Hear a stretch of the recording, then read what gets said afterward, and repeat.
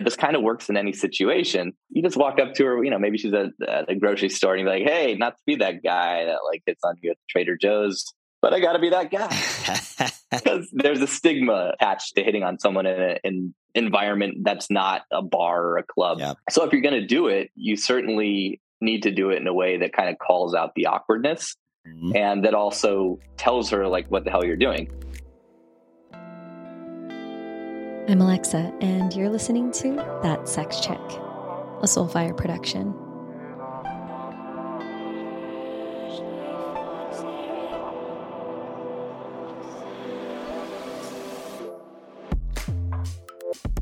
Hey, you guys and gals. For some reason, I felt inspired to open up this podcast with a little Goonies throwback there for the late person. So once again, we got some guy-on-guy action here. I'll probably say that every episode that I host for the foreseeable future because it just feels real fun to say. I have a special guest, as if they all aren't, Mr. Robbie Kramer. So I'm going to read a cool little bio here that he provided that gives a good feel for who he is, what he's about, and some things that we'll dig into today. Robbie is a men's dating and lifestyle expert who shows men how to create the relationship of their dreams in a way that actually works. No pickup lines, games, or quick fixes, just 100% real attraction. He's been featured in Maxim, USA Today, Playboy Radio, and more. We're stoked to chat with Mr. Robbie about things like dating in 2022, what men need to know when it comes to finding love, and communicating on and offline when it comes to relationships. Here we go. That was quite the intro. Anything I left out there, man? No, that was all good. It was written by yours truly. So awesome. Couldn't have done better myself. Only left out a lifetime of things in between, but that's a good little snapshot for sure. So kind of digging into a little bit of that. Maybe before we do, I would love to hear a little bit of your journey. We were talking a little bit before this, and we have some similar threads of where we're from, but just, how you came to be who you are and what you're doing today. Sure. We were mentioning that we kind of both come from the same area for high school, Southern California. And that's kind of where my journey started was as like a nerdy kid in high school. I was on the golf team and didn't really have much luck with the ladies and was basically just kind of stumbling around. I remember, asking a girl to one of the school dances and she said no. So, I got some advice from a buddy that said like, if you try to ask a girl out and she says no, you're going to get rejected. So better to just wait for them to ask you out. Great and advice. I said, super good advice. Yeah. Like perfect. I'll just do that. So, that all that waiting didn't really pay off. That's for sure. And I had some, random girlfriends here and there through high school and college. But after I graduated from university, I really had no idea kind of what I was doing. I had just gotten a job, working at an investment bank.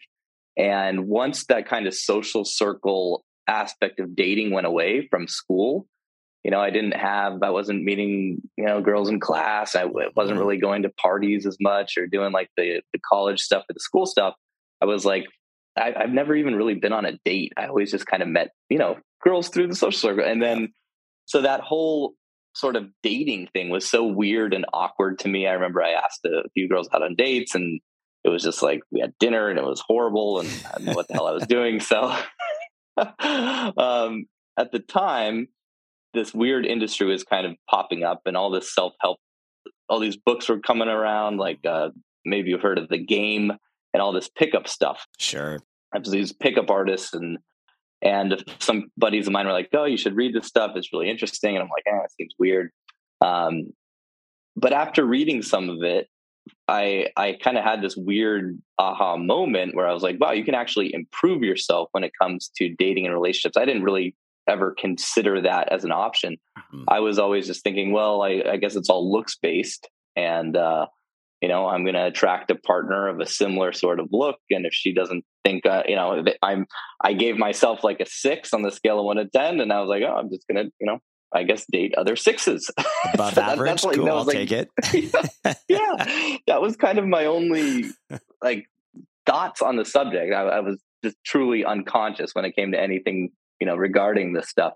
But, after kind of seeing all the different self-help stuff out there, I realized, wow, you actually can improve your confidence. You can take a lot of strides to become a more attractive guy. I never paid attention to my fashion. I never paid attention to like the text messages I was sending. I was just kind of doing whatever I was doing on autopilot, not really thinking about what I was doing and hoping that, Mrs. Perfect would just come along and I'd randomly meet her and we'd get together and, have an awesome sex life and an awesome family and, the fairy tale. Exactly. And that's kind of the shit that we're sold. It's like, it should just naturally happen, but it wasn't naturally happening for me. And then I started, kind of applying some of the things that I was learning, not the pickup stuff, because most of that was just kind of weird and canned and just inauthentic. But I started, facing my fear of rejection. And that's really when things started to change. And I started, actually being honest with women that I was attracted to them, that I desired them, because that was something I'd always kind of held back. I was always embarrassed to let women know that I was attracted to them because of the fear of rejection. If they knew I liked them, then they might be able to reject me, just like that, high school dance situation that I was so, which fuck her, right? That high school, she can fuck right off. Totally. Except she was the catalyst in a lot of ways. So bless her heart. Exactly. Yeah.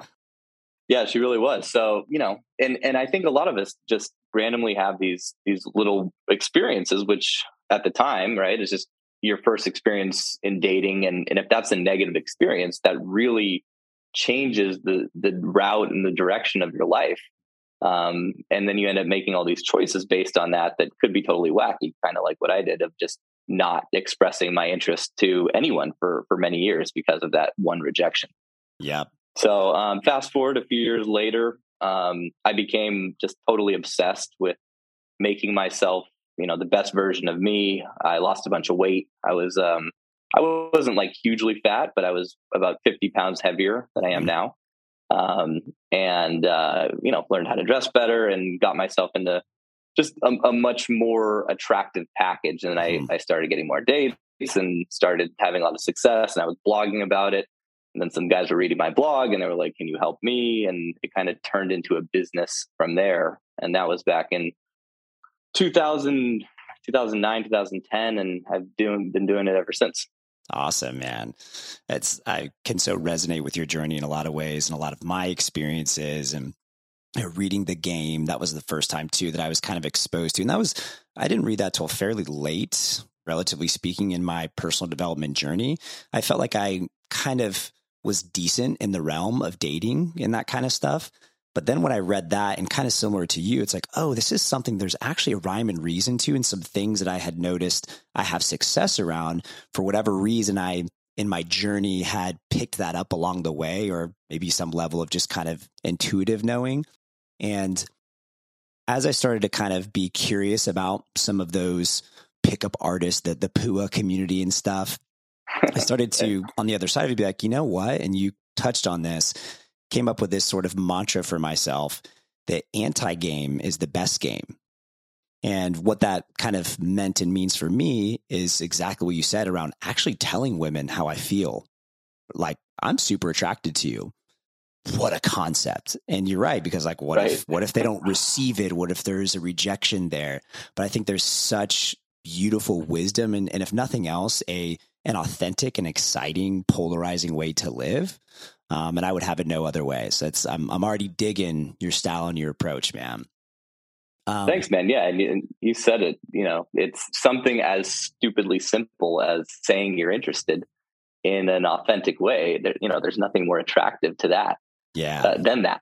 And so few guys can actually do it because, we're so worried about rejection, or we're so worried about how we're going to come across that message gets totally muddled, and it just doesn't come out nearly anything close to the way you said it. So it's it's a lot tougher than it sounds, and I'm sure guys listening can relate anyway. So sure. So double clicking on that, how would you, as a guru of sorts, I'm calling you that, let's play with that, suggest men approach women Like, what would be maybe some examples, a little role playing of what that could look like? Sure. So, you got to start with where you're at, right? If the idea of going up to a woman and telling her that you're interested just freaks you out, and if you're listening to this and you're like, I couldn't do that, that creates way too much anxiety, then you have to start with something easier. You could simply start with walking up to 20 people and asking for the time or directions. Yeah. And then when that becomes bored, maybe you amp it up a little bit and you say, hey, do you know how to get to the Starbucks? And then as she answers, you cut her off and say, just kidding. I just wanted to flirt with you, but I don't know what I'm doing, so I'm going to run away now. And you can literally run away. I love that. And it's I call it social freedom, right? So to be able to do a lot of this stuff, you have to be free from the societal constructs of, oh my God, they're going to think I'm a loser. They're going to think I'm crazy. So there's a lot of exercises you can do. Something as stupid as like lying on the sidewalk in a busy, on a busy sidewalk. You just lie down for 30 seconds or a minute and you see what sort of emotions that brings up. Or you walk into a McDonald's and ask for a discount. So there's a lot of things you can do to break down sort of your fear around how you look and around how people think of you. And the less you can care, the better. And then once you start to give less of a fuck, can I swear on here? You totally can, bro. Right. So once you start to give less of a fuck, then your approach is, your ability to connect with women will be much better. And my favorite line of all time, this kind of works in any situation. It's, you just walk up to her, maybe she's at a grocery store and you're like, hey, not to be that guy that like hits on you at Trader Joe's, but I gotta be that guy. And, because there's a stigma, attached to hitting on someone in like an environment that's not a bar or a club. Yep. Right. So if you're going to do it, you certainly need to do it in a way that kind of calls out the awkwardness and that also tells her like what the hell you're doing. Because what you'll see a lot of the time when guys try to, meet women wherever, maybe it's a gym or maybe it's a grocery store or whatever, they'll just go up and they'll start, having a random conversation. Yeah. And if you're a really good conversationalist and you're really good at just like thinking of stuff on the spot and finding ways to connect, that can work. But very few guys have that ability. I certainly didn't. And if you're not, after, 10 seconds, 15 seconds, this person is going to be like, what the hell does this person want? Like, it's cool that you like my, shoes or whatever, but like, what do you actually want? Right. Because that's kind of the first question we ask. If someone's coming over to us, it's, either if it's a homeless person asking for change or someone with a clipboard, it's like, all right, they're selling me something. And so if you don't answer the question, like, what do you want? You're going to be that annoying person. So I like to go, I like to say that within the first sentence. I like to tell whoever I'm talking to, like, why I'm there. So, hey, I saw you and I had to risk embarrassing the hell out of myself to come over here and meet you. Just something simple like that. Mm-hmm. And, you're going to get a reaction from that. Either, typically the reaction you get from that will tell you all you need to know. If she's, unavailable, you'll very quickly get, sorry, I'm married, I have a boyfriend. And either she doesn't like you and that's her, nice way of saying that without hurting her feelings, or she really does. So either way, just leave. Yeah. There's no like super line that's going to change that or whatever. And then you'll get the occasional, person who's just having a bad day and they just give you the cold shoulder and they walk away or whatever. And nothing you can do about that either. But, the remaining maybe 30, 40%, if you're lucky, 50%, they might light up like a Christmas tree and be really happy that you came over, and they'll start, asking you questions and investing in the conversation. That's how you know that they're interested, because they're like, okay, clearly this person wants to, flirt with me. I'll flirt back. Dude, there's so many beautiful nuggets of wisdom in there. Some things I want to double down on and dig into a little bit more. Maybe starting with the worst case scenario. You kind of touched on it. What is the worst case scenario? They are having a bad day, or they're just a unkind, shitty person, whatever the situation is. It's such a judgment there, but it's okay, cool. I'm kind of rejected. I get a cold shoulder. It's an awkward experience. Great. That's going to be such the exception, not the rule in this kind of a scenario. We are built for human connection. People appreciate, generally speaking, like a good compliment or somebody who means well and is coming with a kind, connective kind of energy. And to that point, I want to go back to one of the first things you were talking about. I kind of call it the hacking the fear of rejection.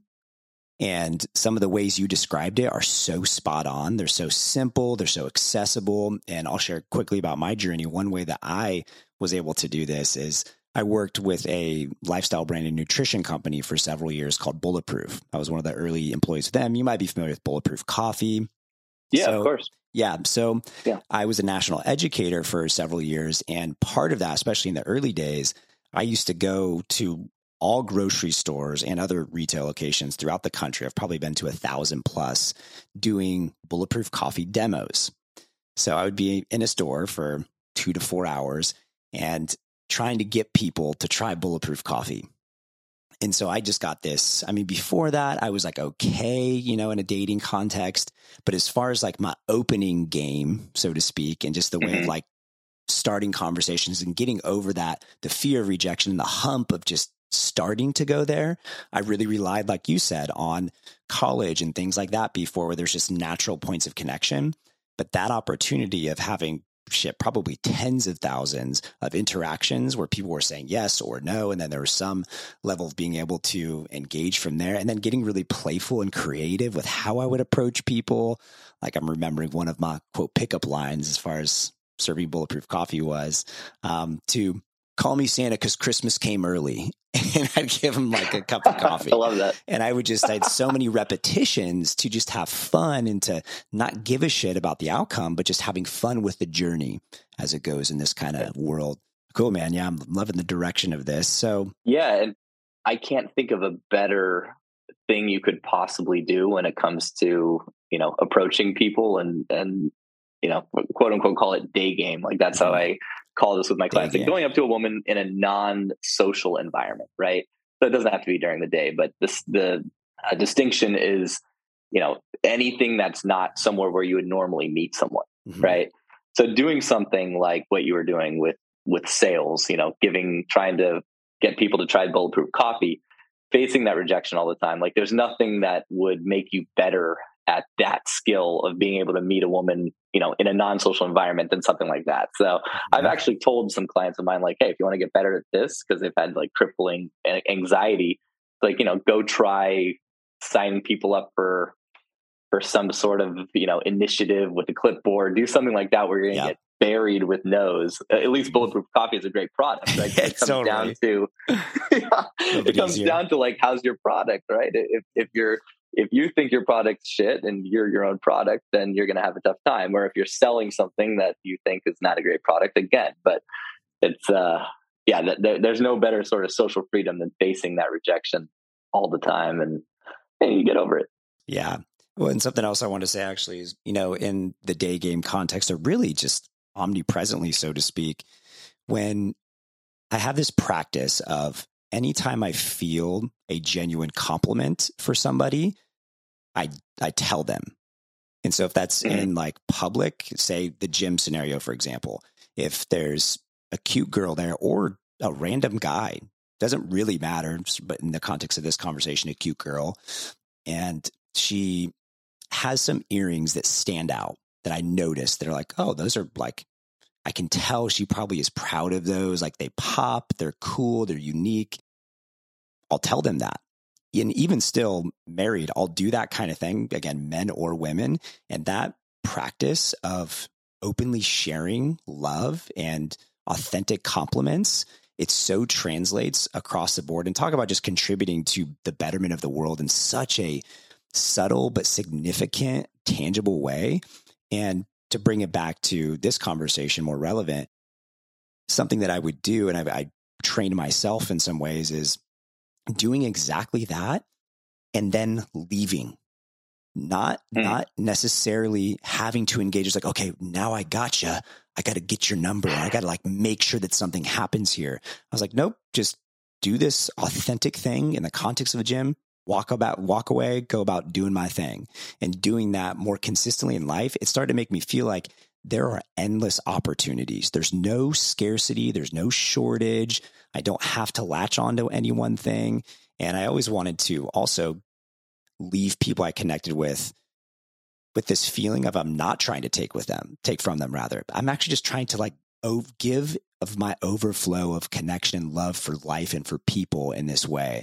And I think like sort of reframing it, yeah, so relevant for dating and just like becoming a better, more capable, more connected, loving, sociable person. This stuff is, no matter if you're in a relationship or wanting to date or not, I think this stuff is so applicable across the board. Oh yeah, totally. And, they can feel, because it's not just a compliment, what you're talking about. It's a more like an acknowledgement. Yeah. Which is, something that's a lot deeper, and they're going to feel the energy behind that acknowledgement. It's because it's something that really moved you to come say, and it's going to, you're going to make someone's day with that. Yeah. And then, like you said, the having zero attachment to how that goes, or, not caring about what comes after that. It's literally just a gift to them, which is totally awesome. So yeah, it's, if for people listening, if you're thinking that going up to a woman and that would give you too much, anxiety, or you wouldn't know where to take the conversation after that, just do what you suggested a bunch of times, and you'll start to figure out kind of what to do in the next step without even having to learn it. That's the cool part. Hello, love bugs. Brinsky here. And I'm here to talk to you about codependency. Now, some of you know that I ended a 10-year relationship to break my codependency and to really heal my limiting beliefs and the way that I was operating in my marriage. But I'm here to talk to you about a different codependency. This is my codependency with coffee and how that relationship has just gotten a little out of hand lately, where I was getting up to 2 lattes a day. Not only is it fucking expensive, it's not good for my hormones, my health, my anxiety. And I watched Lex try it and love it. And so I said, okay, I'm ready to make the switch too. I've made the switch, and y'all, I absolutely love it. Everyday Dose is an incredible coffee alternative. It has got 1/3 of the caffeine of coffee, but it's loaded with all of these incredible ingredients like mushrooms and collagen and nootropics. And just by switching from coffee to Everyday Dose, I have noticed such an increase in my mood. I feel happier, less anxious. My energy is way more stable. I'm not having those crazy afternoon crashes. And I'm also not codependent on this beverage that I have to have in the morning, or else I can't function, because I hated that. I hated being so reliant on something. And so I'm so grateful that I made that switch. And if you were looking to break your codependency too, then I invite you to check it out, to try it. When you use the code ThatSexChick, you get 20% off an already discounted starter kit, which takes it up to, I think, 65% off your first order, which makes it so freaking affordable, y'all. There's literally no risk to try it. And if you decide that you don't like it, they literally give you your money back. But I love Everyday Dose. I imagine you will too. And so I encourage you to give it a try. Let us know how you like it and break that codependency once and for all. Now back to today's show. If you were to, let's say, start with asking a woman out, and then maybe we'll go into the actual, like, on a date, what are some go-tos, do's and don'ts, as far as you see it, trying to get into that next realm of connection of like asking for her number, something like that. What are some, tactics that you would recommend? Mm-hmm. Yeah. So what usually happens, like I said, is you're going to get one of those 3 reactions, right? And if you're really kind of firing on all cylinders, whatever that is for you. So, if you're at the top of your game, so to speak, I've never met anyone who does better than 30, 40%, right? You talk to 10 women, 30 or 40%, maybe you'll get their contact info. It's a little bit easier now because everyone's willing to exchange Instagrams, right? So now you might be able to go 7 or 8 out of 10 just because she might want an extra follower, even if she does have a boyfriend or whatever. Or you're like, come on, just give me your Instagram. It's so easy, right? But Totally. But then the the conversion from Instagram to a date, or even Instagram to actually her responding to the direct message, is going to be way lower. But in terms of the reaction, you're really going to only get, it's either going to be an automatic no, or it's going to be some version of a yes. It might be like a okay, kind of a little bit of a standoffish yes, to which I love to try to call out the situation. I'm a big fan of just calling out what's happening, because it creates humor, it creates connection. So if I get kind of like a weird, like, I don't know if you're creepy or not reaction, I'll usually say, like, I promise I'm only like half creepy. And that will usually like dissipate that sort of creepy tension. What's nice, I live over in Europe now, and in Ukraine and other like Slavic countries, the word creepy doesn't even exist in the Russian language. So you don't really ever get those sort of weird, like creepy responses over there, which is kind of an interesting just social construct. But in the US and Western countries, you're much more likely to get that a decent amount of the time. So if you do get that, you can call it out, and then that'll usually lighten the mood, and you'll be able to kind of continue from there. But if you don't, just, a simple, asking her, so, where are you coming from? Where are you going? Like if she's walking down the sidewalk, because with that question, you kind of get an extra, it's like two questions in one, right? She goes, oh, I'm coming from yoga and I'm on my way back home. Right. And that allows you to then try your best to, navigate that conversation. Like, oh, cool. You like yoga? Or you like a yogi light, or yoga fanatic? And then if yoga is important or interesting to you, you can kind of talk about that. But with the whole conversational element of it, there's so many different ways that can go, and trying to like have witty one-liners or trying to think of things to say is very tough, because as I mentioned, those conversations could go anywhere. But if she likes you, and she's going to know that pretty much immediately, because your opening line was good, you were authentic, you were direct, she knows why you're there. She knows that you probably, that you're interested. If she has any interest, she's going to make it easy for you. She's probably going to ask you, the next question. She'd be like, where are you coming from? Or do you live around here? And it's just going to feel easy. It's going to flow like any conversation between two people who are interested in having a conversation. If she doesn't like you, then she's going to give you like one-word answers. She's going to be pretty tough to talk to. And there's not a lot you can really do there, right? Like there's a few kind of witty lines. You can be like, if she answers 3 questions in a row with one-word answers, you can say, so do you only answer with one-word answers? Can I get like a 3-word answer for the next one? But like I said, it's really not going to matter a whole lot. So the biggest thing to just look for is her level of investment. And if she's clear, like if she's answering your questions and she's slightly investing, rather than, try to push a conversation on someone during the middle of the day with doing whatever they're doing, they're probably busy. You don't need to do that. You don't need to even have a conversation. You just be like, listen, I've got to run. Looks like you're busy. Why don't you give me your number? If you don't like me, give me a fake one. It's so good. I love that. You can, you don't even have to have a conversation. That's the beauty of it, right? You could literally walk up to someone and just give the elevator pitch, which is kind of what I said earlier. It was, hey, I saw you. I had to risk embarrassing the hell out of myself to come over here and meet you. I'm Robbie. Nice to meet you, Jenny. Listen, I got to run. You look like you're busy. You got a bunch of bags. Give me your number if you don't like me. Give me a fake one. Never know the difference. And she'll laugh and she'll give you her phone. And like now it's all about texting. So that's, you don't need to have a conversation. If you're great at conversation, if you can find something that's a quick connection point, and if she's really invested, then great, have a conversation. Maybe go on an instant date right then and there. There's probably a Starbucks around the corner. Be like, hey, rather than talking on the sidewalk here, why don't we like grab a coffee? You got 10 minutes? Now you're on a date.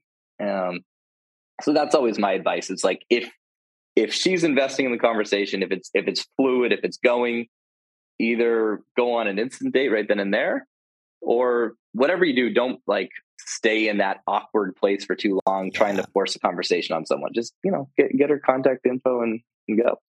Brilliant. I love your approach, man. I'm digging this conversation. I see you, brother. I see like a lot of, it just feels again, very real. I can tell you've been in this work. You've been doing this thing. You've walked the walk. And so you can talk the talk very well.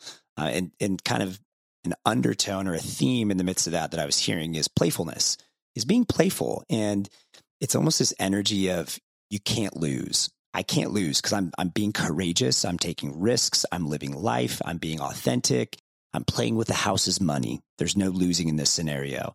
And what like a liberating way to live, no matter what the outcome is, even if you're batting, in the 10% as opposed to the 30 or 40%, like the pros, so to speak. Awesome. You're living in the 5%. Just like what a way more exciting, vibrant way to live. Okay. I mean, even if you're living in the 5%, like you are crushing it. If you're living in the 5%, and if you're approaching, what I tell my clients is you should be approaching at least 25 women a week. That, 5 a day, and kill the online dating. It's probably not working for you anyways. And just, because when you do this, not only are you potentially getting dates, you're building confidence. You're getting over, most guys I work with have this sort of like inauthentic nice guy syndrome. I know you've ever heard of that book, No More Mr. Nice Guy. So good. It's one I recommend often. Yep. I struggled with that. And it was just, like I said, that embarrassment to show attraction. So when you do this, you just get over all that crap. And even if you're only getting 5% of dates, if you approach 25 women a week, you're still getting one date from that, which, and that's 4 dates a month. That's a very high likelihood that's going to transform your dating life, even if you're batting 5%. And then you start increasing those numbers. It becomes, abundance sort of situation very quickly. And it might kind of sound like a lot, but if you really think about it, that's not consuming a whole lot of someone's time. Like those interactions that you described, and you were going into, again, more depth than probably a standard interaction would be, generally speaking. So if you're doing that 5 times a day, 5 days a week, and you're getting that one date, that's a pretty active, like thriving dating life with pretty minimal like effort and output. And it's across the board, like we were talking about, just generally is going to make you a better person across the board. So it's a great ROI, so to speak. A huge part of my life with Jordan is our dogs. Some of y'all may know we have a blue-nosed pit bull named Biggie James Smalls and a French bulldog named Little. They are quite the duo. Biggie, as Jordan likes to say, is his firstborn baby boy.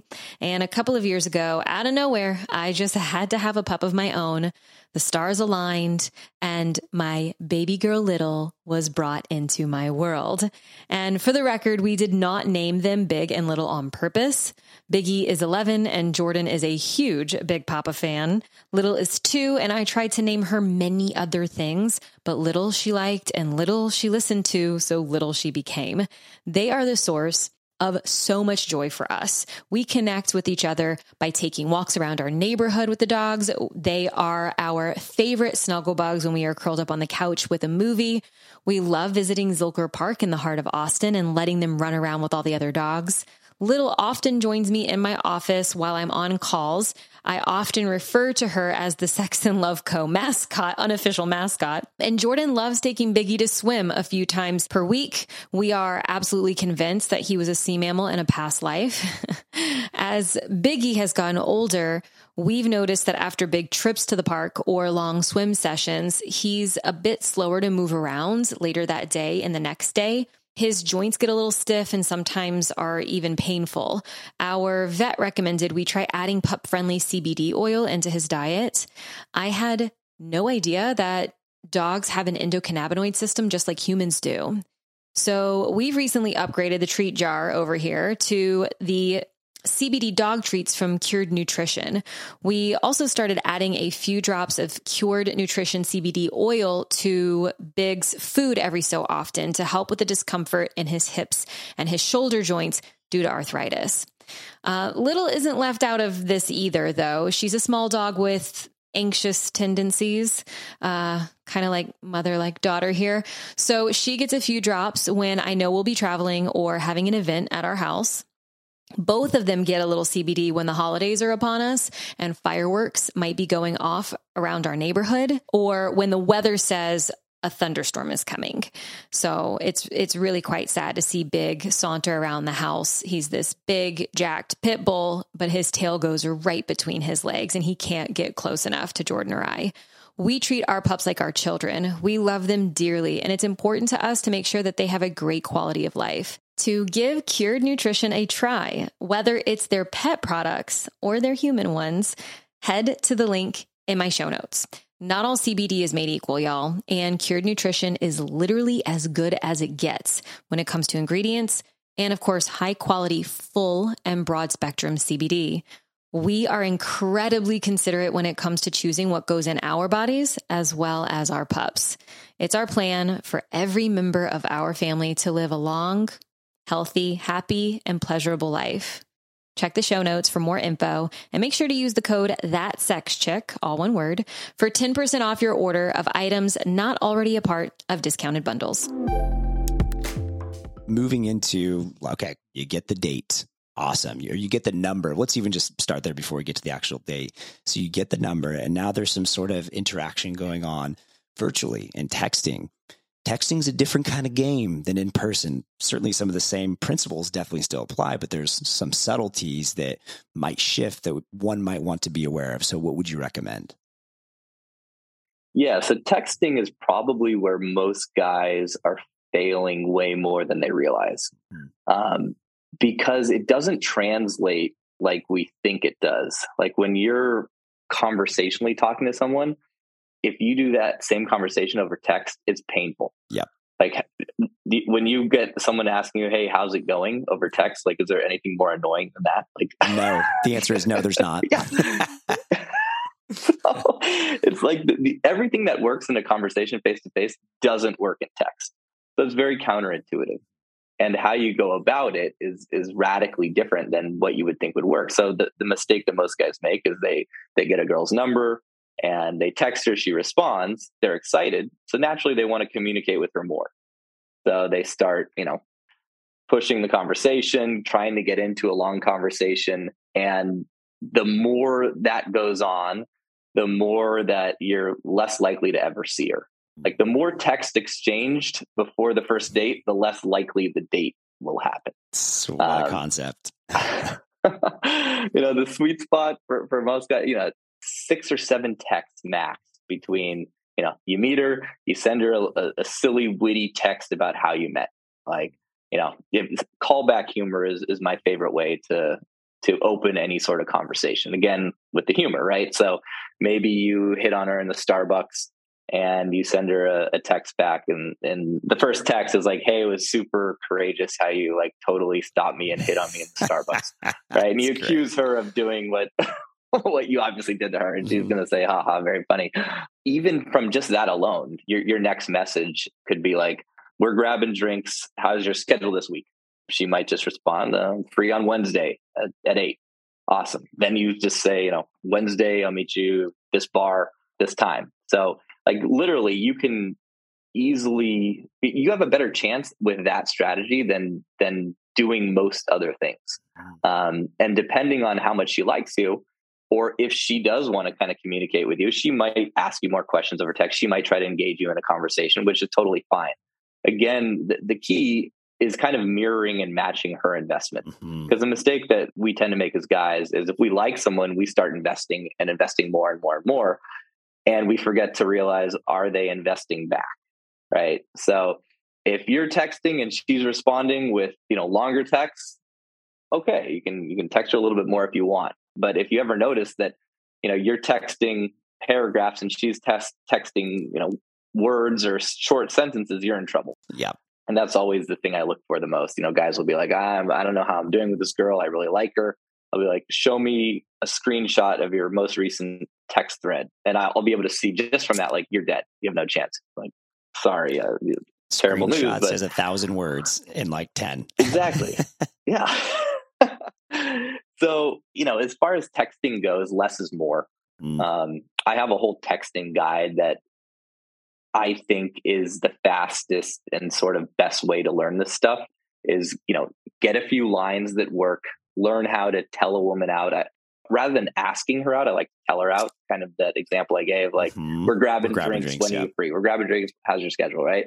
That's just, I've gotten so much feedback from that just in my own dating life and from all my clients and women saying, I love how confident you were when you just, you assume that we were meeting or you told me that we were going to meet. And this is obviously someone who gave you her number. She's interested in you, right? Totally. Like, you wouldn't want to do this with someone you got, like with some number you got from someone at work who has no sort of right basis of attraction. So, what I always recommend is, like I said, less is more. And the way to really become a great texter is to have people that are good at it text for you. So that's one of like the biggest things that in the ongoing mentorship I have, like, I'm constantly texting for all of my clients because they're just posting screenshots and like, how do I respond? And I was like, say this, and then like, write that down, keep it in your notes because you're going to use it 100 times after this. And that's how I got good too. I had a mentor and I just, let him text for me, and you just see the same situations all the time. And so you can hack texting very easily by just having someone do it for you until you stop making mistakes and you know what you're doing. Great. I love that there's an authentic formula of sorts. It's like you inject who you are, your unique personality, and you get some support along the way of like, hey, here's some things to be aware of. And that might be the biggest key to all this, is cultivating that sense of awareness. I loved how you're talking about the investment. Is there an equal balance of investing, and the less is more? It's so good. And also, like you said, we're going for drinks. There's something so subtle, but so meaningful there. There's like a masculine directiveness. There's a confidence. There's, I don't know if you're into some of the dom sub dynamics and some of like the kinky world. It's like you are establishing your dominance, and not in a domineering, overbearing way, but it's like, we're doing this and you can totally say no. Like, of course you have the agency and the consent to do so, but I'm telling you, this is what we're doing. This is what I desire. And chicks love that. That is a very, generally speaking, in my experience, there's a receptivity there, especially if they've already checked these boxes of displaying their interest by giving you the number, by engaging, all those kinds of things. This is awesome. I love it.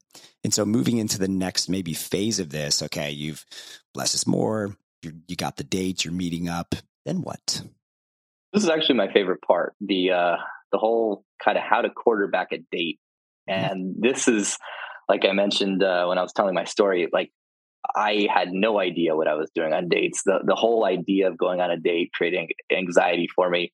And just the usual kind of dinner date is just such a recipe for failure. Because if you think about it, what are you doing at a dinner date? You're showing up, you're waiting for, getting the table. There's this awkward interaction with the host. Then you sit down and you're trying to have a conversation, but you're also trying to look at the menu and figure out what you want. The waiter's coming over, interrupting every 2 minutes, right? Like, it's just a really unfriendly environment for a conversation. First of all, you're having to make decisions about what you want to eat while trying to have this conversation. It just sucks, right? It's horrible. So unless it's like Chipotle or tacos, which, like how romantic. Street tacos. Yeah, right. But my advice is just avoid dinner dates. And as far as quarterbacking a date, I like to start dates, 8:30. So it's past that dinner time. No one's going to show up till like 8:30 or 9 and be upset that you didn't, get dinner. Also, you're saying like, we're grabbing drinks when you're free. It's clear that you're not going to dinner. And from there, there's kind of like 3 sort of phases of any date. So the first phase of any date, especially if you don't know this person very well, maybe you met them, out of the supermarket, it's at like 30 minutes to an hour, which is going to be mostly small talk and just kind of getting to know each other. A wide rapport, you could call it. So you meet at a bar. It doesn't have to be anything fancy. It could be just even somewhere like lame, like a Chili's or a Fridays, just because it's easy to find. Like, hey, let's grab a drink at Chili's. Don't worry, we're not going to stay there for longer than 30 minutes. We're just going to meet there, and then I've got some cool shit to take you to after that. Nice, right? So literally, it can suck. It can be like my favorite place to go. I used to live in New York. which is like the best place in the world for dating because there's just so many options. There was this little like it was called Lily's. It's like a long Irish pub, right? And it was easy to find. It was in Union Square. So I'd tell all of my dates to meet me at Lily's, and we'd sit there. We'd have a drink for 30 minutes or so. Within that 30 minutes, you can tell a lot. You get a lot of information. If she's touching you or subtly like flirting with you, lots of eye contact. Depending on how much she's drinking, that could tell you a lot too. If she's downing beers or taking shots, like she's probably hoping for a fun night, or she's at least not looking to leave right away. So if that first venue is going well, you're going to know 30 minutes like how much fun she's kind of having. Then I suggest you take it to the next step. And if it's not going well, if after like 30 minutes or an hour, like the conversation is kind of sucking and you don't feel like you're vibing, you don't feel like you're connecting, there's nothing wrong with ending the date right there. And sometimes it's just, maybe she's having a bad day, maybe you're having a bad day, but obviously she was attracted to you when she came out. You were attracted to her, or people wouldn't have gone. And you get a lot more credit than you might think just from that alone. And if you don't drag the date out and just kill the vibe because you're trying to like make something happen or drag it out, you're way more likely to get a second date. So I can't tell you how many times I thought I was dead. I thought she wasn't interested, but I just ended the date and said, hey, I'm getting a little tired. Let's call it a night. Just from not kind of chasing or pushing for sex. I had so many women then follow up back with me the next day. Hey, I had a great time. Like, when can we hang out again? And I was shocked to get that text. Like, what do you mean you had a great time? You were like barely saying anything. You didn't seem interested at all, right? That's what I was thinking. Obviously, I didn't respond with that. But so you'd be shocked just how many times, just by ending the date on your own terms and not chasing, not trying to push for more if you like her, will actually save you and get you another date after that. So that's like the first venue. If everything's going well, then I suggest, I'm like, all right, next stop. And for her, she's like, oh, I didn't even know we were going to the next stop. This is cool. I wonder where we're going, right? And my favorite sort of thing is to have that next venue be like a 5 or a 10 minute walk, because that walk will give you a lot of information on kind of like how she's feeling about you. There's a lot of opportunities to kind of have some like physical check-in. So one thing I like to do that's, it's definitely tactical and a little like cheesy and gamey, but it works really well, is when I'm crossing a street, I'll, reach back my arm kind of like this to have her like the interlocking arm thing, right? Classic maneuver. I dig it. Yeah. And if she doesn't take it, right, I'll be like, yo, this is like a dangerous street. Like, didn't your mom ever tell you, like, you got to hold someone's hand when you cross the street, like, don't be weird. That you grab her hand, right? Or if she's, if she like really won't take it, be like, all right, I'm risking my life. So that you'll get a lot of information just from that alone, right? And that's always what I'm looking for on dates. It's like, how much are they investing? How into her? How into me is she? So that little 5 to 10 minute walk can be great because you get a lot of information there. And then when I get to the next place, that will be some sort of venue that's, I like more of like a loungy type vibe, somewhere with couches where I can sit side by side and I'm not like across from them at a table. So that feels a lot more job interviewy. And by that next venue, you've spent an hour together, you've had a little walk. You guys are probably feeling pretty connected anyways. So it'll be a lot more comfortable to like sit together on a couch. And if she likes you, she's going to kind of cozy up to you. Maybe, there's going to be a lot more sort of physical chemistry happening potentially. And at that place, what I usually like to do, I would always go to this martini joint. It was the W Hotel in Union Square, right down the street from the Lily's place I mentioned. And we'd sit on the couch and I'd order, dirty martinis for us. Who doesn't like a dirty martini? Well, most people like them anyway. So, and then from there, basically, I always like to play the silly game, which is truth or dare without the dare. Some people call it the questions game. I totally like stole this from some dating material I read way back in the day. I'm like, well, that's not really dating material. That's just a fun game. Like, who doesn't like truth or dare, especially without the dare? Because are you really going to have a dare? Like maybe you do that, but right. But how I kind of introduce that is like, I'll say, hey, we want to play this stupid little game. I'm sure you played it a million times. It's called the questions game. It's truth or dare without the dare. There's 3 rules. First rule is you have to be honest. Second rule is when you ask a question, you have to answer your own question. So if I ask you what your favorite color is, I then have to also answer that question. But the third rule is you're not allowed to ask shitty questions like that. You have to ask questions that make the other person either slightly embarrassed or uncomfortable. Otherwise, this game is going to suck. And then I'll say, all right, I'll go first. And usually the question I'll ask is like, what's the thing you got the most in trouble for, your most embarrassing moment? And basically, it's just a framework to have a much more interesting, deeper conversation. Because now you've removed these barriers of asking personal things. And what'll typically happen after, 10 to 15 minutes of that game is people start talking about sex. And then you get to know that person just that much quicker. A lot of the stuff just goes away, right? The barriers to connection and that conversation will just kind of take a life of its own. And usually if I can get to like the questions game part of a date, it will almost always kind of end in another date. Because what are the odds that like 2 people who are attracted to each other that are having a connected conversation about like, interesting things in their life is not going to, go further. Yeah. And then from there, if it's usually during that game, we might start kissing or some, making out might happen. That's totally normal. Sometimes, the conversation about sex heats up and can kind of go right from there. But what'll typically happen from the next phase after that is once you've kind of gotten that kiss out of the way, which is, that is that imaginary line between I like this person, she likes me or not, right? Like once 2 people have kissed, they've basically like solidified we're attracted to each other in, an intimate sort of way. And if that doesn't happen kind of after that second venue of a date, I usually cut it off right there.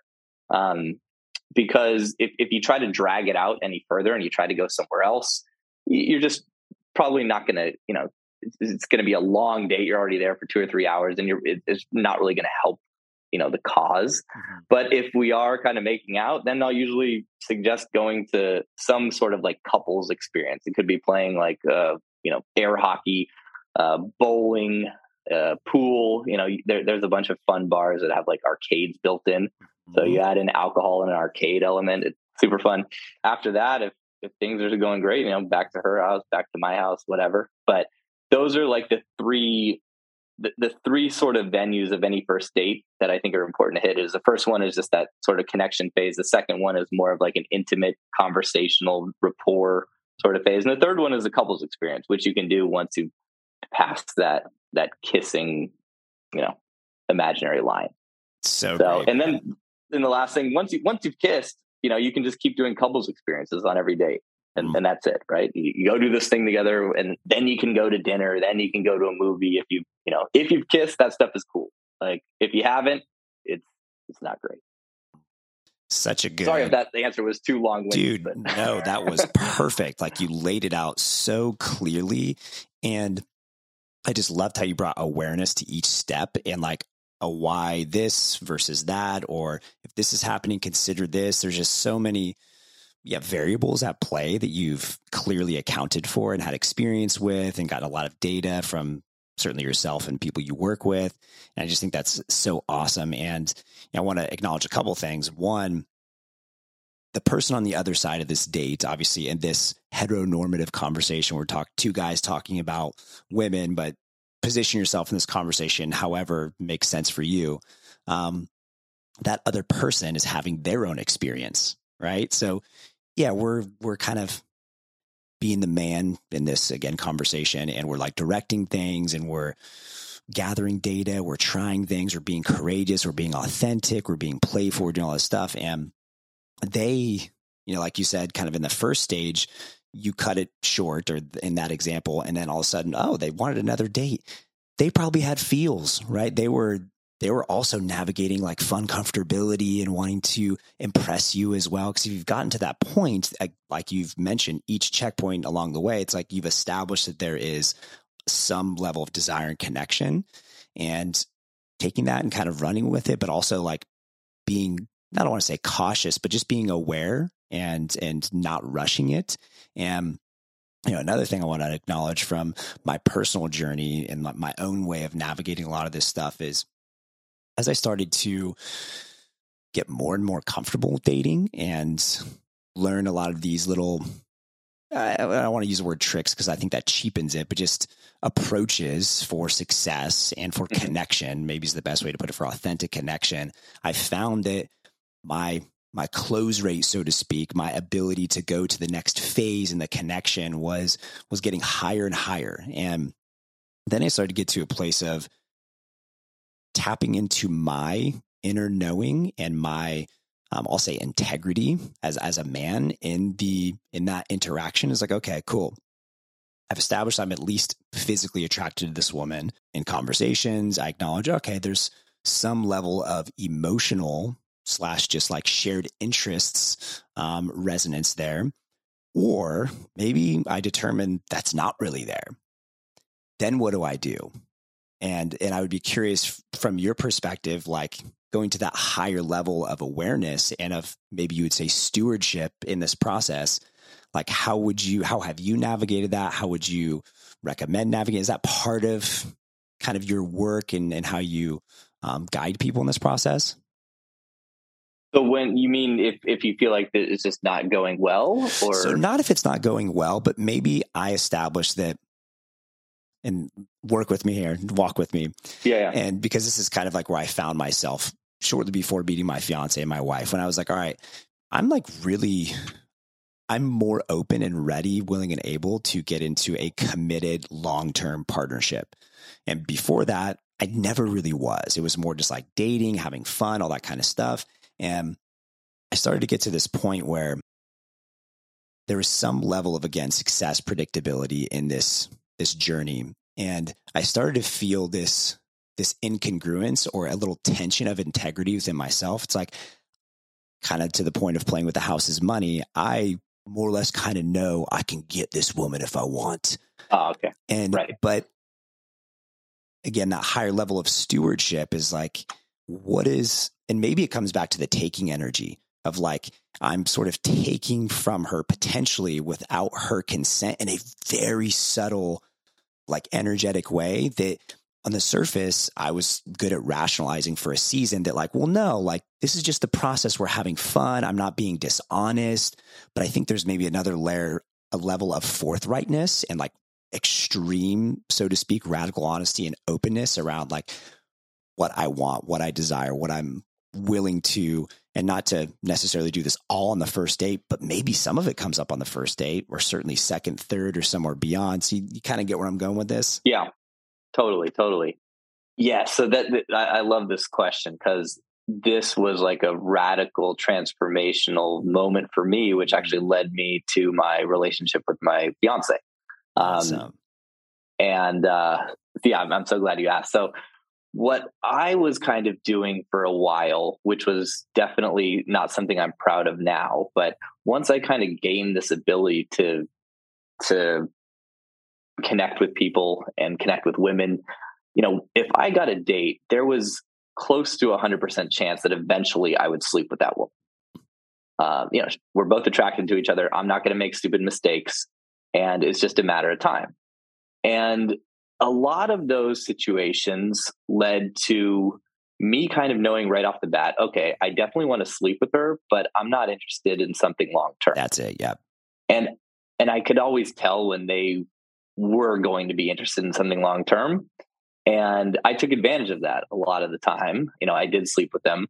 I then created some sort of, I never promised monogamy or anything like that, but I could tell that they were interested in that down the road. And I just knew that I wasn't. Mm-hmm. And basically I kind of kept them in my sphere, for lack of a better word, call it like a harem. I mean, that sounds horrible, but that's kind of like, what it sort of was. I was dating 5 or 6 women at a time, seeing them once a week, once every 10 days.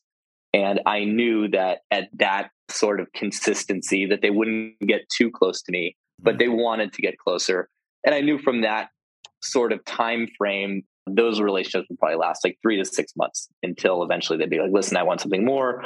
And I would say, I told you from the beginning that I wasn't really in a place to give you more. So I respect that you want that and that I can't do it. But I always kind of felt bad about those sort of situations because I knew that I knew what was going to happen right off the bat.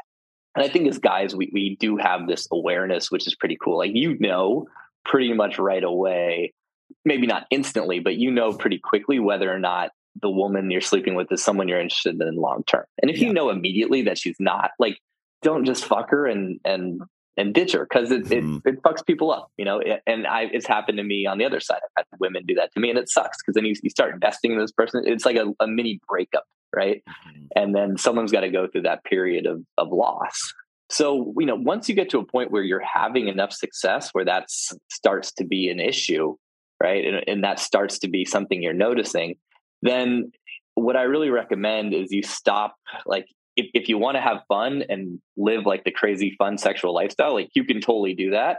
You just have to change the strategy, how you go about that. And you have to meet women who are interested in that. And that from there, like, how to do that. That's one of my favorite subjects, which is a whole other can of worms, but that's basically a social circle type of thing where you start hosting parties, you start getting involved in nightlife and things that attract people that want to have fast, crazy sexual experiences. And you'll meet tons of women who are totally open for that. And if that's the lifestyle, you want to live like Dan Bilzerian, no problem. Like, you can totally do it. I did it for many years, had a ton of fun. I'm really glad I did. I had to make that transition to that lifestyle because that's what I wanted. I wanted the crazy experiences. I wanted to sleep with a ton of women, but I realized that going about it in this sort of dating scenario that I mentioned, that dating scenario leads to relationships. It leads to women wanting to be with you. So if you're using that to like build a harem, it's not great. Like, you're going to have a lot of heartbreak along the way. So that's partially, I think, answering your question. But the bigger thing was, so I noticed that I was then like living this crazy sort of lifestyle I mentioned, like very much similar to what Dan Bilzerian created. I had women around me all the time, and young, beautiful women who like to party, like to, engage in all sorts of MDMA festivals, all that crazy stuff. But I met a girl, and I could tell right off the bat, like, she wanted to hook up with me, and she was really hot. I knew I was like, I definitely want to hook up with her too. But she was young. She was like 20. And I was 36 at the time.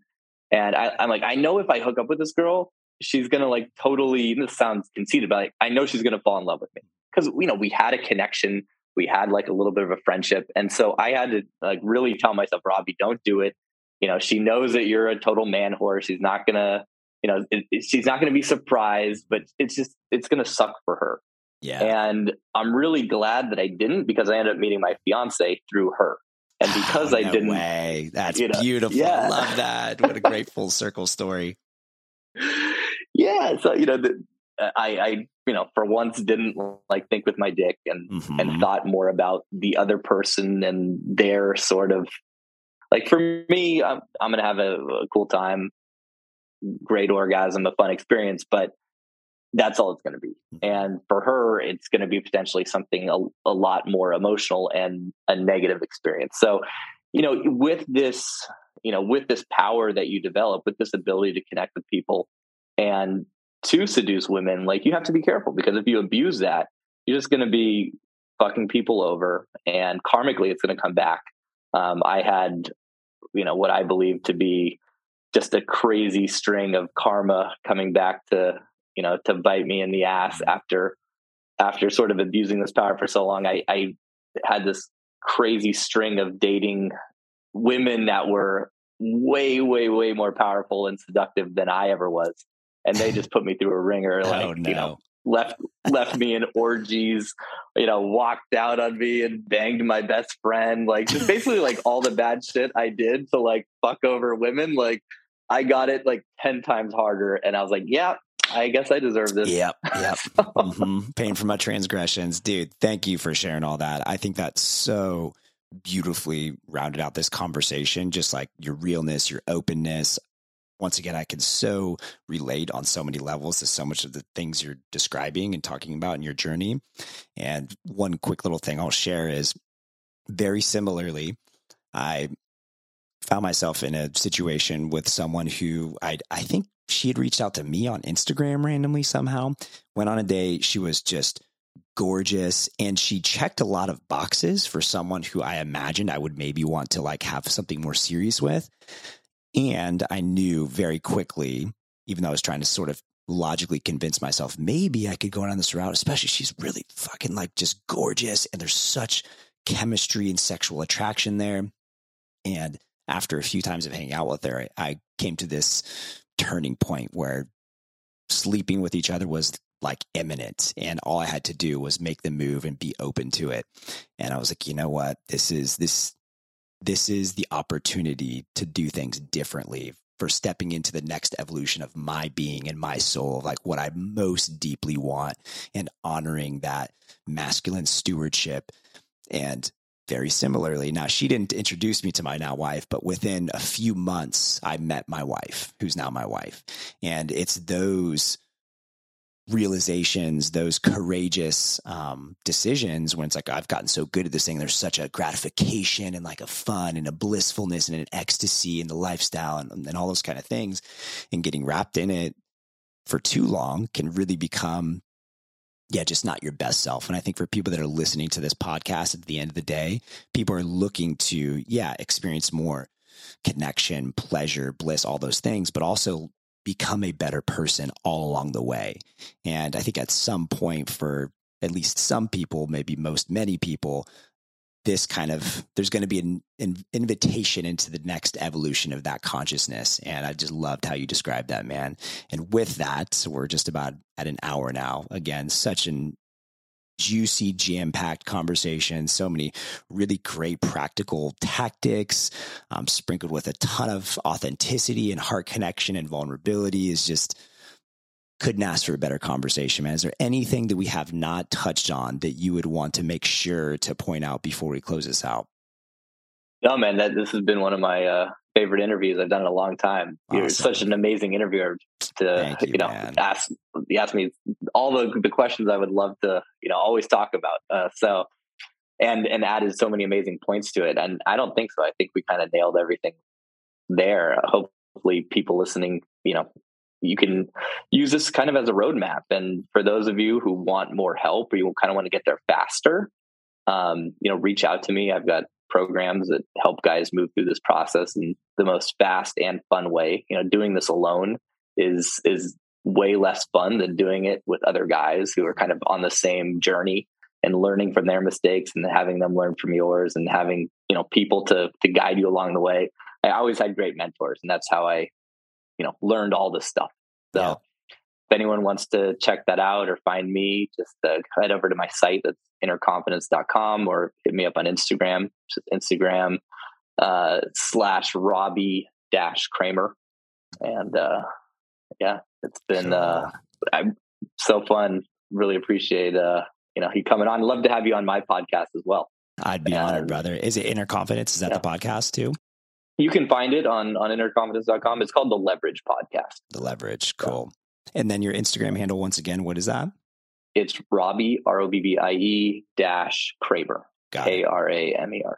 Awesome, man. So check him out. This dude, just in this 1 hour conversation, once again, I can tell you're the real deal, and someone would be absolutely privileged to be in your world, in connection with you in a formal or informal capacity, following you or being a part of one of your programs. Once again, bro, thank you for joining us, for showing up and bringing the goods. You got it, man. Thanks so much for having me. Thanks so much for listening to today's show. If you loved it, be sure to subscribe so you never miss a new episode. And if you extra loved it, make sure to leave a 5-star review. I'll see y'all next week.